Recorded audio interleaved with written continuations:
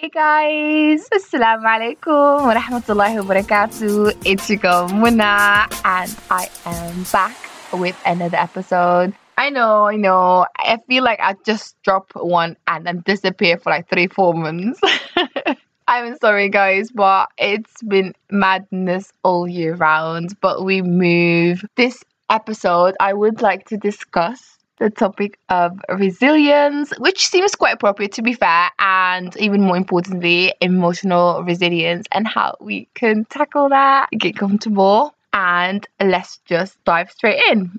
There are many psychological qualities that are valuable for us to possess and enable us to thrive and grow in life, and one of them being resilience. Simply said, this is what allows us to get back up when we get knocked down by the adversities in life. People who are in favor of resilience, they tend to emotionally heal quicker and change course in order to move forward towards their goals rather than letting any traumatic events or difficulties and failures consume them along the way. So, what makes us actually resilient? Some factors that contribute to this is having a positive attitude, being optimistic, the ability to see failure as a form of constructive feedback, and the ability to regulate emotions accordingly. So, it wouldn't be a Simply Winner podcast if I didn't throw in some fun facts. Because knowledge is power and I'm here for it. Did you know that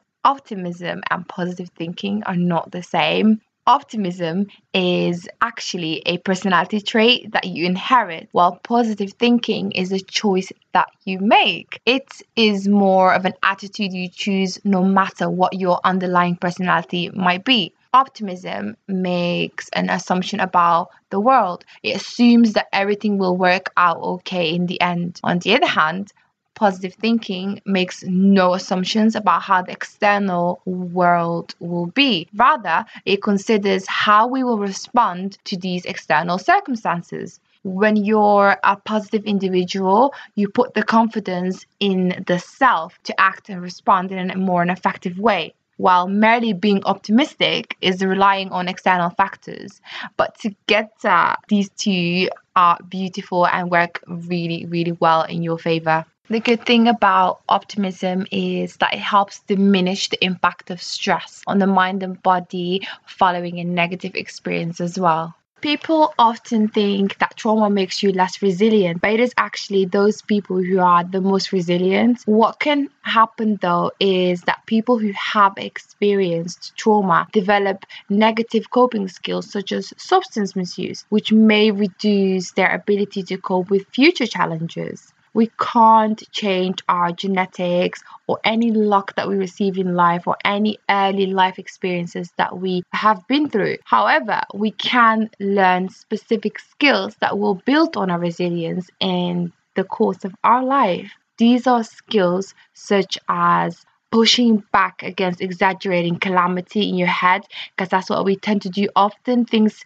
seem worse than they really are in reality, and skills such as looking for the positives when faced with failures and being able to break out of those negative thought cycles. So what is it that resilient people do that helps them carry on emotionally and mentally when hit by a tragedy, such as, for example, losing a loved ones after a death, facing a chronic or an acute illness all of a sudden, a job loss, or any negative setback that you may face? Getting through pain and disappointment without letting them become overwhelming isn't necessarily easy for anyone. However, do you always expect smooth sailing in life, or are you able to acknowledge that life is a bumpy road full of hits and misses? Do you link your professional and personal setbacks merely to your own failure, or are you able to recognize that there are other factors that play into it as well? And often, these are just temporary and very specific to things that are outside of our control.